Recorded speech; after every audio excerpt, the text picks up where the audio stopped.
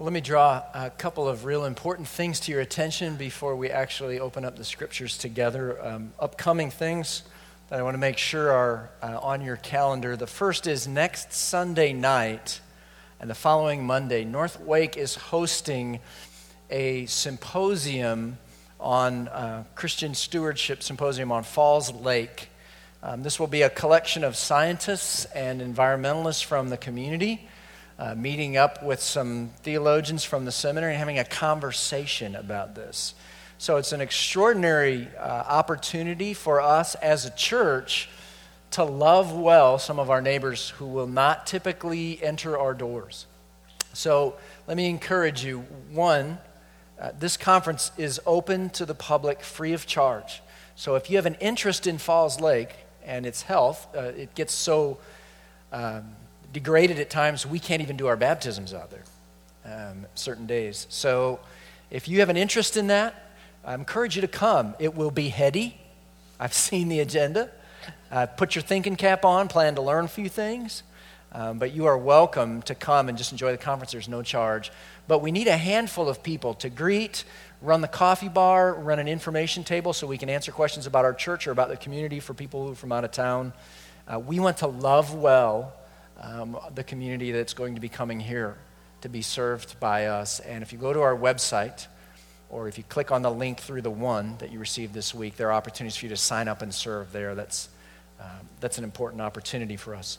Also, the following Tuesday on May 8th, there is a marriage amendment in North Carolina that proposes to define marriage as between one man and one woman. Our elders are in unanimous agreement that this is a good endorsement for our church to vote for this amendment. There are links available on our website with more information, but we encourage you to prayerfully and responsibly vote on this matter on May 8th. Vote for this amendment. And there's a lot more information provided at our website.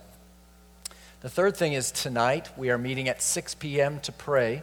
It's been bumped up a week because of the symposium next Sunday night. But we encourage you to come tonight. We will be praying about that marriage amendment with part of our time. We will be using the rest of our time to pray for friends and family of yours who've been ensnared in some kind of sexual sin. Okay? I know that many of you have friends that you deeply care about and family members who've fallen into deep snares in these matters, whether it's pornography or adultery or a same-sex attraction, and we want to pray God's merciful power into their lives to free them and rescue them from that tonight. So I don't think I have to say much about how important the prayers of the church are in those people's lives. I hope you'll come and join us tonight at 6 o'clock. What we are doing now, though, is eavesdropping on Moses' second sermon that makes up the core of the book of Deuteronomy. You can open up your Bibles to Deuteronomy 12. That's where we'll be. If you think my sermons are long, this one runs from chapter 5 to about chapter 28 of the book of Deuteronomy. It's all one sermon. It's not really the length of the sermon that's going to be so challenging for us. We'll chop it up in little pieces. It's the content that's going to be challenging. From chapters 12, where we are today, to chapters 26 is what's sometimes called the Deuteronomic Code. It is a bunch of laws that were designed to regulate the life of Israel when they entered the Promised Land, which they were just about to do. Okay. These were laws designed to show them how to live a life that honored God in the Promised Land at that time. They are quite specific. Let me give you an example of some of the laws we're going to run into in the book of Deuteronomy. This is from chapter 22. It says, if you come across a bird's nest in any tree or on the ground with young ones or eggs, and the mother sitting on the young one or on the eggs, you shall not take the mother with the young. Okay, this is in the Bible. I am not kidding you, right? And I am going to preach on it. I'm not kidding about that either. So if you're not in the custom of praying for your pastor, now would be a really good time to start. Okay? Because it says, you shall let the mother go, but the young you may take for yourself, that it may go well with you, and that you may live long. So if you kill a mother bird, it might shorten your life, Moses is saying.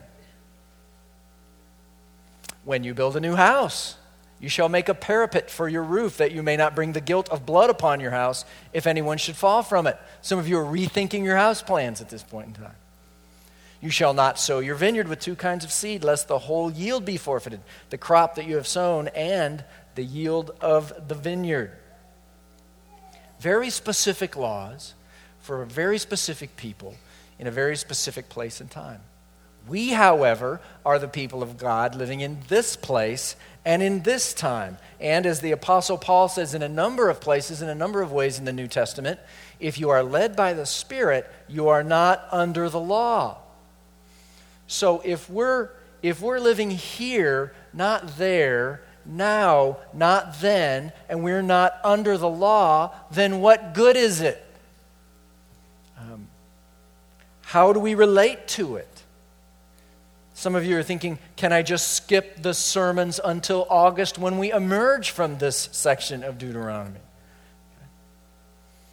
But I want to assure you today, and I hope demonstrate for you today, that this portion of Scripture, these laws of Moses, they are still very much that. They are sacred Scripture, the very words of God, inspired by Him, and are given to us in our day, in this place, for our good.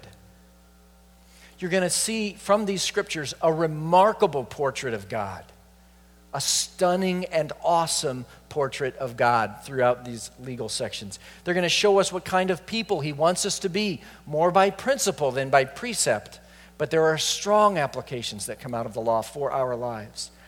And as such, they protect us from sin. They point us to Christ, who is the fulfillment of this law, the end of the law, Romans says. These laws are for our good in these and numerous other ways. You're going to see some of that coming out even today as we work through chapter 12. But, this is not simple. It is not easy. You are going to have to stay awake and put your thinking caps on. Okay? You cannot doze through this one and know what's going on. The law is demanding of us. We're going to have to think carefully. You're going to have to read the passage before you come. You're going to have to listen attentively, take some notes, and scratch your head some more after we're done. It is going to demand a great deal of us. And so today, as we begin our journey, open up your Bibles to Deuteronomy 12. Let me pray for us, and we'll dive in. Okay? Father, in your kindness now, show us your glory through your word, even these laws. Show us what you ask of your people that we might honor you. Show us how you love us and protect us by your word. And Lord, may we love and honor your word more, especially these sections we have neglected more than we ever have because of the time we spend with you, even now. So we commit these things to you and ask for your grace in Christ's name. Amen. Chapter 12 starts this way. These are the statutes and rules that you shall be careful to do in the land that the Lord, the God of your fathers, has given you to possess all the days that you live on the earth. So all these commandments that are going to unfold between now and the end of chapter 26, they're not for information, they're not for entertainment, they are to be done. They are to be obeyed. It's interesting, in the book of Deuteronomy, this theme of obedience, of doing and obeying and keeping and observing and hearing occurs nearly 200 times in these 3 sermons Moses gives. That's why our emphasis this year in teaching the book of Deuteronomy is right there at the bottom of the screen on all the slides. We want to this year grow in giving a loving obedience to our loving God. When we're done with Deuteronomy, we want to be more obedient than when we started. It's a restatement, really, of chapter 6. This great call, you shall love the Lord your God with all your heart, with all your soul, with all your might, and these words that I command you today shall be on your heart. Love and obedience are inseparable in the life of the people of God. Jesus reaffirms it. He says, if you love me, you will keep my commandments. If we don't obey God, can we really then say that we love him with all our hearts?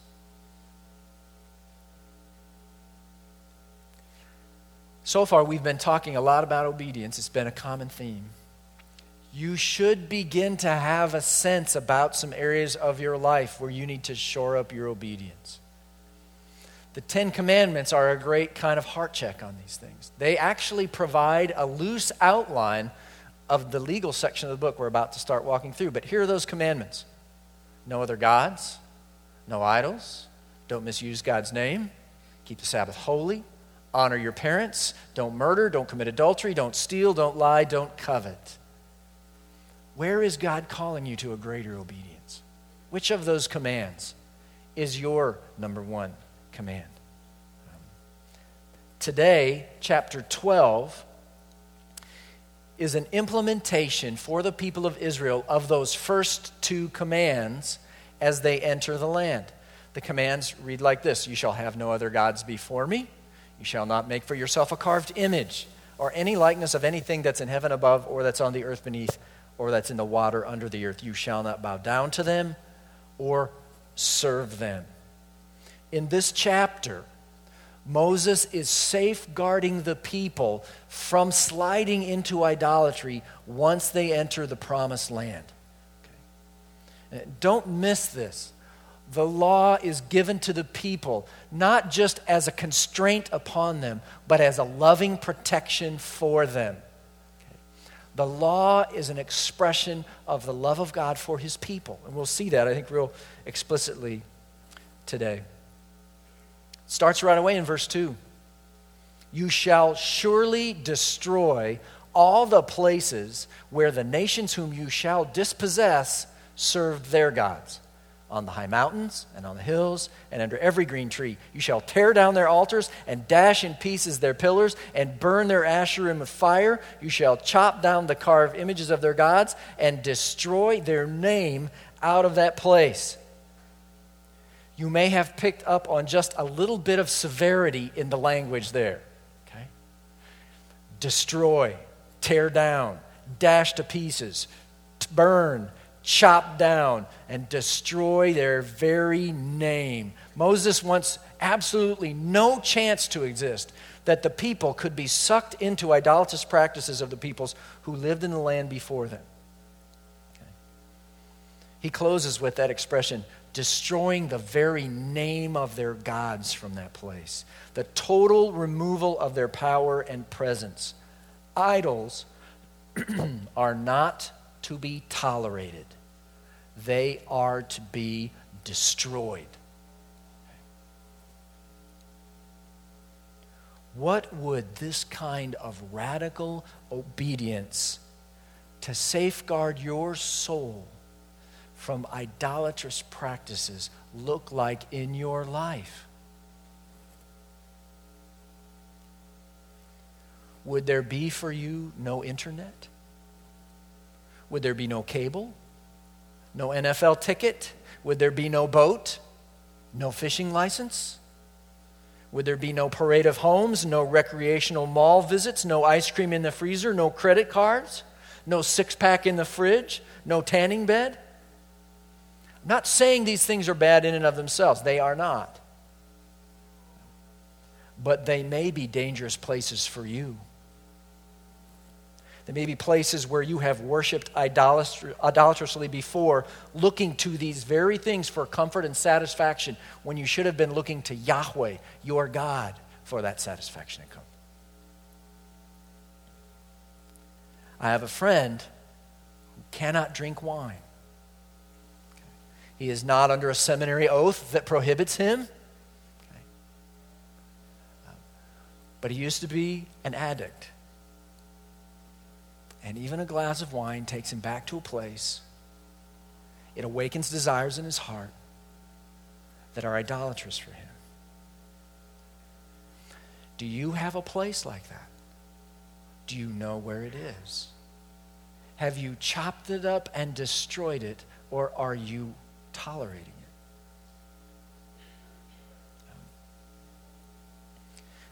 couple weeks ago, I had the privilege of going on a solitude retreat that our elders afford me every spring and fall to restore my soul and do some thinking and planning for the church.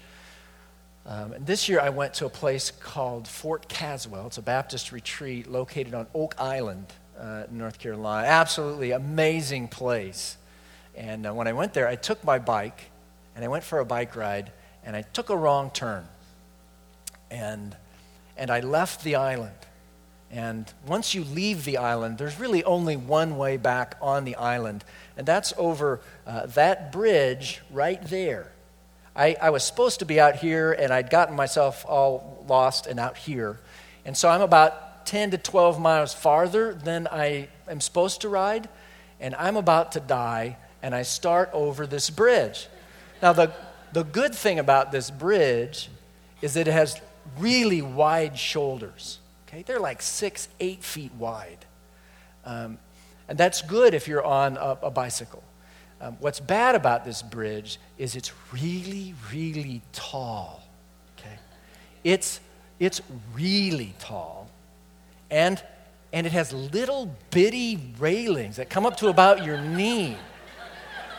Okay, so I'm about to die, and I'm riding up this bridge, just trying to make it up the bridge, and at the beach, the winds gust.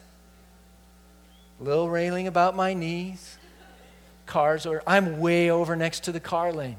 I am not anywhere near that railing. I'm thinking a bird is going to hit me and knock me off my bike. A pelican is going to take me out. I'm going to plunge to my death. I don't go near the edge. Now you can call that chicken if you want to. I call it wise. Okay? Now, with our idols, we often are not that aware of that danger, or we choose not to be. And we ride right along the edge. So we do silly things, careless things. We go on a diet, but the fridge is stacked with Ben & Jerry's. We swear off porn, but we have unfiltered, unaccountable internet access. We realize that TV is eating up our discretionary, that is our family time, but we won't cancel cable, or we buy that big flat screen TV anyway.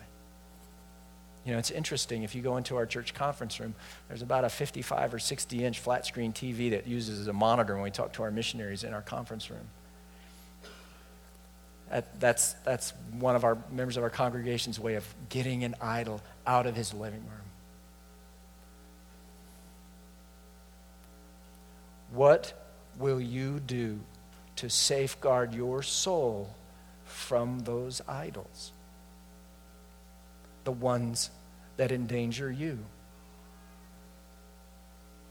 Moses says, and Moses is speaking for God here, he is not making this up. Surely destroy, tear down, dash to pieces, burn, chop down, and again destroy their name from this place. Will you? Will you? See, because Moses says, you shall not worship the Lord your God in that way. But you shall seek the place that the Lord your God will choose out of all your tribes to put his name and make his habitation there. There you shall go, and there you shall bring your burnt offerings and your sacrifices, your tithes, the contribution that you present, your vow offerings, your freewill offerings, the firstborn of your herd and your flock. There you shall eat before the Lord your God, and you shall rejoice, you and your households, in all that you undertake, in which the Lord your God has blessed you. See, they were not to worship Yahweh, the one true God, in the same fashion that the people before them in the land had worshiped their idols. They were to live different and worship different because they served a different God, Yahweh, the one true God. There was to be no syncretism. God would not even share place with these so-called gods. There was to be no Yahweh plus Baal, one of the Canaanite gods of fertility, no Yahweh plus Dagon, one of their gods of crop fertility. No, it was not Yahweh plus, it was Yahweh, period. Now, with the idols that allure your heart, are you trying to do Yahweh plus? You shall not worship Yahweh your God in that way.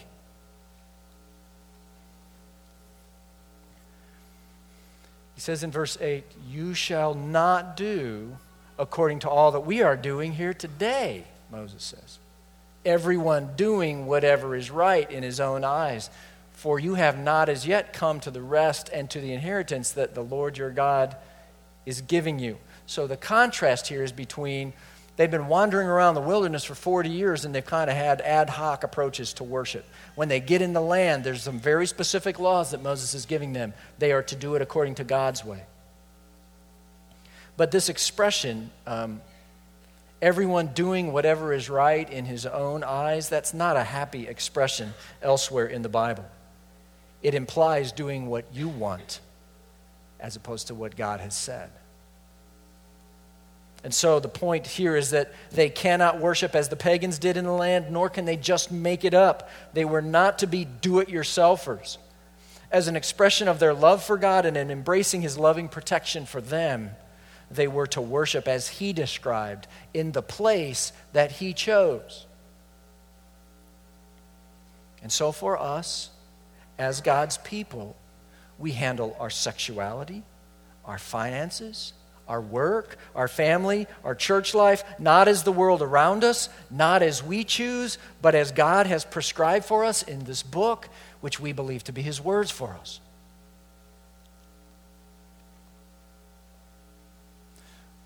Moses goes on and says, when you do go over the Jordan and live in the land that the Lord your God is giving you to inherit, the promised land, and when he gives you rest from all your enemies around so that you live in safety, then to the place that the Lord your God will choose to make his name dwell there, there you shall bring all that I command you.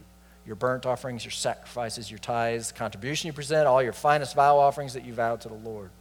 And you shall rejoice before the Lord your God, you and your sons and your daughters and your male servants and your female servants and the Levite that's in your town, since he has no portion or inheritance with you. Take care that you do not offer your burnt offerings at any place that you see, but at the place that the Lord will choose in one of your tribes. There you shall offer your burnt offerings, and there you shall do all that I am commanding you. They are to worship God where he chose, as he commanded.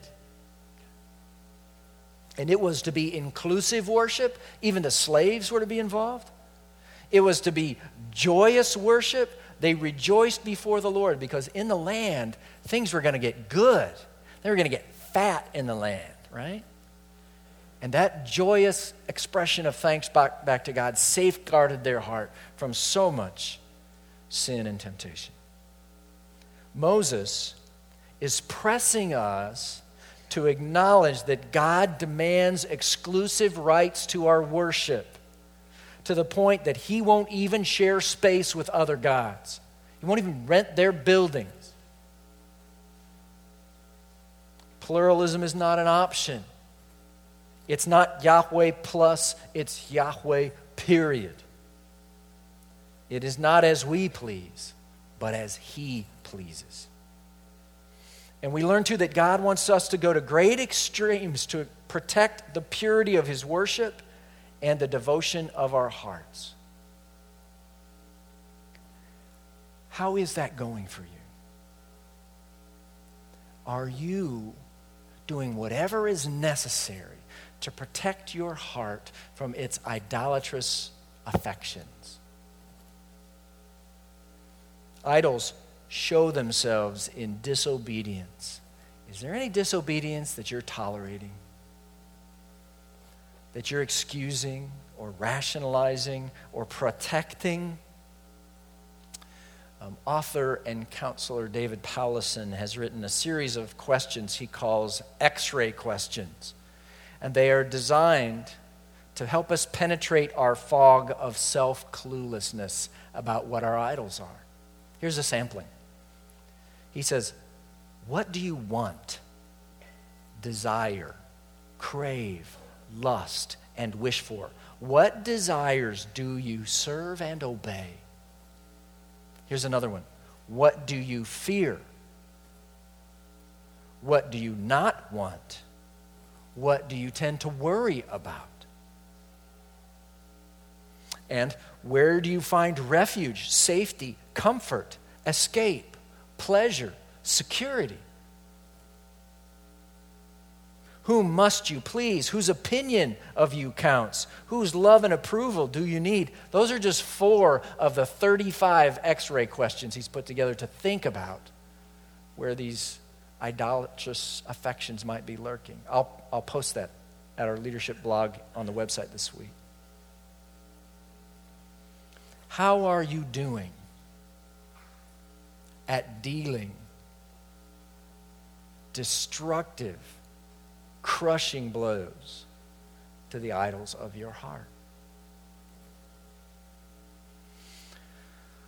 He says in verse 15, a new set of instructions. He says, you may slaughter and eat meat within any of your towns, as much as you desire, according to the blessing of the Lord your God that he's given you. The unclean and the clean may eat of it, as of the gazelle and of the deer. Only you shall not eat the blood. You shall pour it out on the earth like water. You may not eat within your towns the tithe of your grain or the wine or of your oil or the firstborn of your herd or your flock or any of your vow offerings that you vow or your freewill offerings or the contribution that you present, but you shall eat them before the Lord your God in the place that the Lord your God will choose. You and your son and your daughter, your male servant, your female servant, the Levite who's within your towns, and you shall rejoice before the Lord your God in all that you undertake. Take care that you do not neglect the Levite as long as you live in the land. Well, a couple things you'll notice right away. There's some repetition here, okay? Did you hear it? That's because it's a sermon. It's what we do, okay? We repeat ourselves because you've already forgotten what I said at the beginning of the sermon. Okay? Moses knows that. This is an oral exercise. This is being read aloud to the people. They didn't have the big screen in the Bible. Okay? They're listening. But there's a distinction here as well. He gives them, he says your offerings have to be given in the place of the Lord choosing. But there's freedom. Just for your regular meals and the slaughter that's necessary for that, you can do that anywhere. You can have a cookout in anybody's backyard, he says. That's okay. The offerings have to be done at this particular place. Okay? So there's a lot of freedom except for one thing. Did you pick up on it? The blood. He says, you can't do that with the blood. Even the blood that you slaughter for your cookout. That you can't eat. That you have to pour on the ground. Now, that's a little bit of a difficult issue, and I'd like to explore it with you to begin to help to give you some tools to think about how you figure out how this law and what of this law comes forward in what shape into our lives in this day. So let's think about this restriction about the blood. And there are a couple different approaches that are commonly taken. They can work together to think about what law comes forward into our lives and what does not. Sometimes people will try to figure out, divide the law into 3 different categories. A ceremonial law,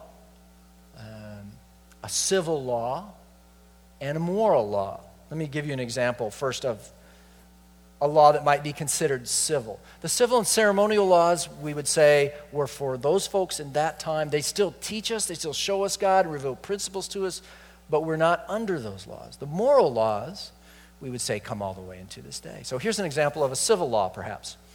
From Deuteronomy 24, you shall not oppress a hired servant who is poor and needy, whether he is one of your brothers or one of the sojourners who are in your land within your town. Okay, this is a work law. This is part of the governing of their civil society. Okay? Now, here's an example, rather bold one, of a ceremonial law. No one whose testicles are crushed or whose male organ is cut off shall enter the assembly of the Lord. Okay, that sounds really ceremonial. We don't do that these days, okay? We don't worry about that. There's no checking at the door. We don't do this. Okay, sounds pretty ceremonial, all right? Here's one that we would say is probably moral. Chapter 23 as well. None of the daughters of Israel shall be a cult prostitute, and none of the sons of Israel shall be a cult prostitute. All right? That's an example of those three categories of law. This sounds pretty moral, doesn't it? No prostitutes. We do that. We don't do prostitutes. That comes into our day. Of course, the challenge with this, the biggest challenge is it's hard to figure out sometimes what goes in what category. And honestly, this is very difficult. But it's a helpful process, and it helps you make some determination about that. The other approach, which again can be used in conjunction with this, is to look primarily to the New Testament, to watch for laws that persist from the Old into the New, and to recognize that those have an eternal, unchanging character about them, not only for the people of God in the Promised Land in the Old Testament, but also for us today. So if you were operating with that, you would look back at these same sets of laws and you would say that whole crushed parts thing, not in the assembly, okay, that's not reiterated in the New Testament, so we don't have to do that. Okay. You would look at the situation with the prostitute and you would say, 1 Corinthians 6 explicitly says, shall I take the members of Christ and unite them with a prostitute? Never. So the New Testament affirms the Old Testament teaching about those kinds of sexual matters. But these two approaches, again, often work together. They yield pretty similar results, but there are some that get pretty tricky. I would say a very small percentage, maybe 10% or less, are puzzles as to whether or not they pertain to us directly today or not. One of those might be, for instance, this whole situation with only you should not eat the blood in verse 16. I'll show it to you. Verse 16 says, you shall not eat the blood, you shall pour it out on the earth like water. Now, that sounds pretty ceremonial, don't you think? First blush, sounds pretty ceremonial, some kind of ritual related to the blood. But some complexity here. Now, again, put your thinking caps on, stay with me. Okay? You have to think your way through this. Because in Genesis 9, before the law of Moses, look what we read. Let me back up here, one screen. In Genesis chapter 9, it says, to Noah, every moving thing that lives shall be food for you. And as I give you the green plants, I give you everything. So you can eat meat, he's saying. But you shall not eat flesh with its life, that is, its blood. So this is even before the law of Moses. Some would say this is akin to a creation ordinance, so it must have some kind of enduring, timeless character. You add to that idea, if you look to the New Testament in Acts chapter 15, they're trying to figure out, all these Gentiles are coming to believe in Jesus as the Christ, the Messiah, what to do with them, what rules must they follow. And this is their judgment. Our judgment is that we should not trouble those of the Gentiles who turn to God, but should write to them to abstain from the things polluted by idols, and from sexual immorality, from what has been strangled, and from blood. Don't eat the things that have blood in them. It's reiterated, it precedes the law, it's reiterated in the New Testament. Sounds pretty pertaining. It might continue very well to our present day. So, your friend Bubba is having a cookout. Bubba is making his legendary, blood sausage, of which the ingredient in said recipe might be up to a quart of blood from beef or from pork, depending on the sausage that he's making. Now, I can tell that many of you, this is not a theological matter. You are not eating Bubba's blood sausage. Done deal. We can stop the conversation right now. But I did meet a lady between services who was raised in another country, and she loves blood sausage. Okay, loves it. Says it's so tasty. I'm going to take her word for that. But it's kind of complicated. Can you eat Bubba's sausage? Now, some would say Genesis 9 seals the deal.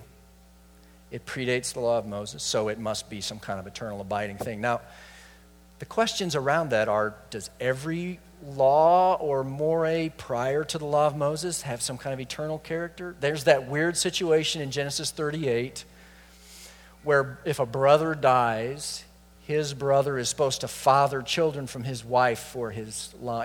We don't do that today. We'd consider that to be pretty ceremonial or civil or something back yonder. We don't do that, okay? Not espousing that, we don't do that.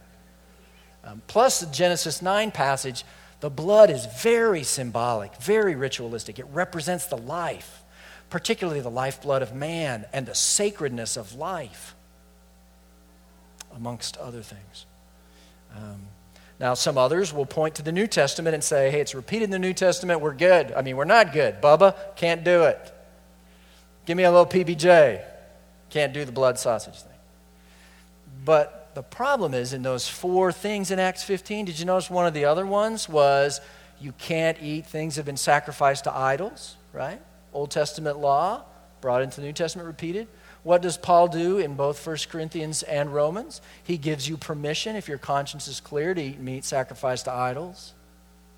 So maybe these things in Acts 15 are not close the door laws for all people of all time. It's complicated. You have to put your thinking caps on. My counsel would be,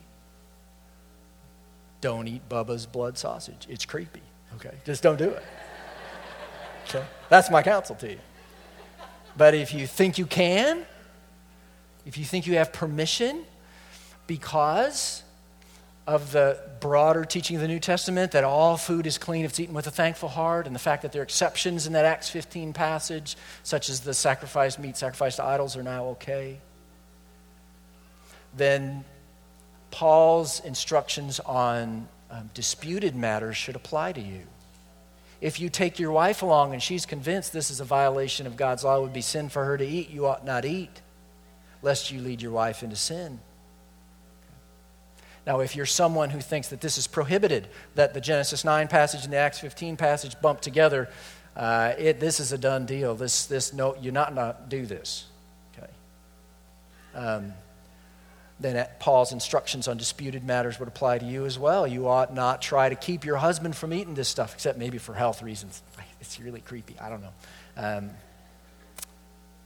But you ought not be his conscience, and you ought not try to impress upon him your conscience.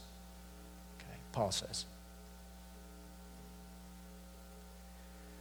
There are, I think, let me just say that I would probably fall on the side of freedom in this area, personally, because of the flexibility in the Acts 15 teaching and the evident symbolic use in Acts 9 of the blood. That's my personal conviction. Haven't reflected on this. But there's much more significant application that comes out of the blood than whether you eat Bubba's blood sausage or not. See, in Acts 9, the blood, one of the powers of the symbol of the blood is that it does represent life, the sacredness of life, particularly human life. And some of you walked yesterday to raise support for our local pregnancy support services. The symbolism of the sacredness of human blood has much more to do with the issue of abortion than it does with Bubba's blood sausage. And is it a powerful pointer to Christ, whose life's blood was shed for our sins, of which we must drink.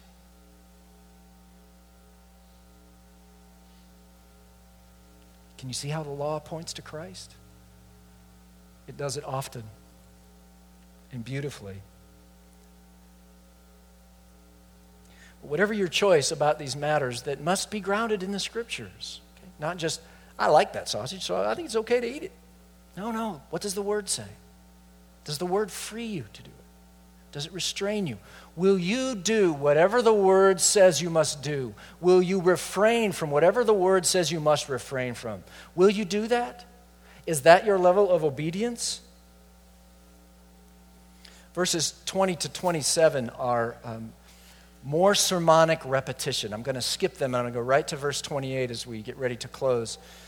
Be careful, Moses says, to obey all these words that I command you, that it may go well with you and with your children after you forever, when you do what is good and right in the sight of the Lord your God.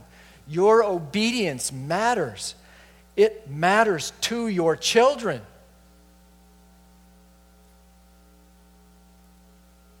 And having established that again and again and again, Moses now goes back and restates pretty much what he said in the first 4 verses. He says, when the Lord your God cuts off before you the nations whom you go in to dispossess, and you dispossess them, and you dwell in their land, take care that you have not been ensnared to follow them. Beware the snare of idolatry. After they have been destroyed before you, and that you do not inquire about their gods, saying, how did these nations serve their gods, that I may also do the same? You shall not worship the Lord your God in that way.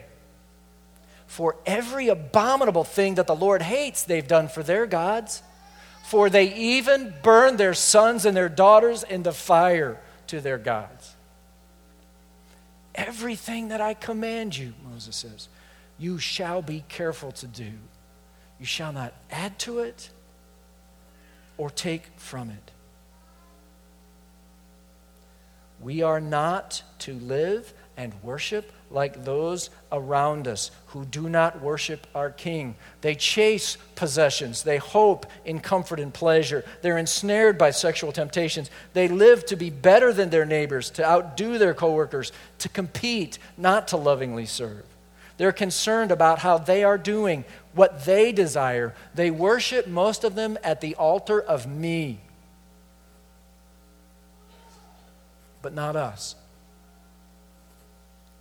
Obedience to the commands of our God safeguards us from the idolatrous practices of those around us who do not worship our King.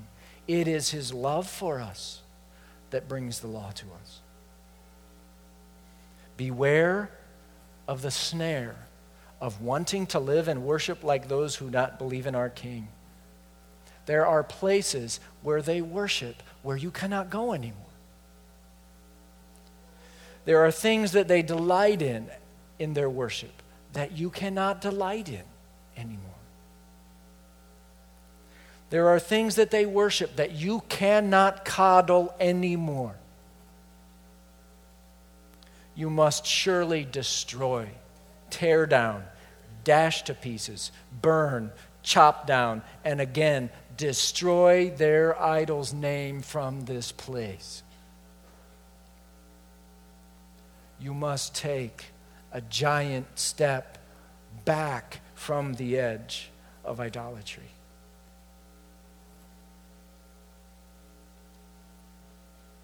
As Jeff said last week, today is the day to obey.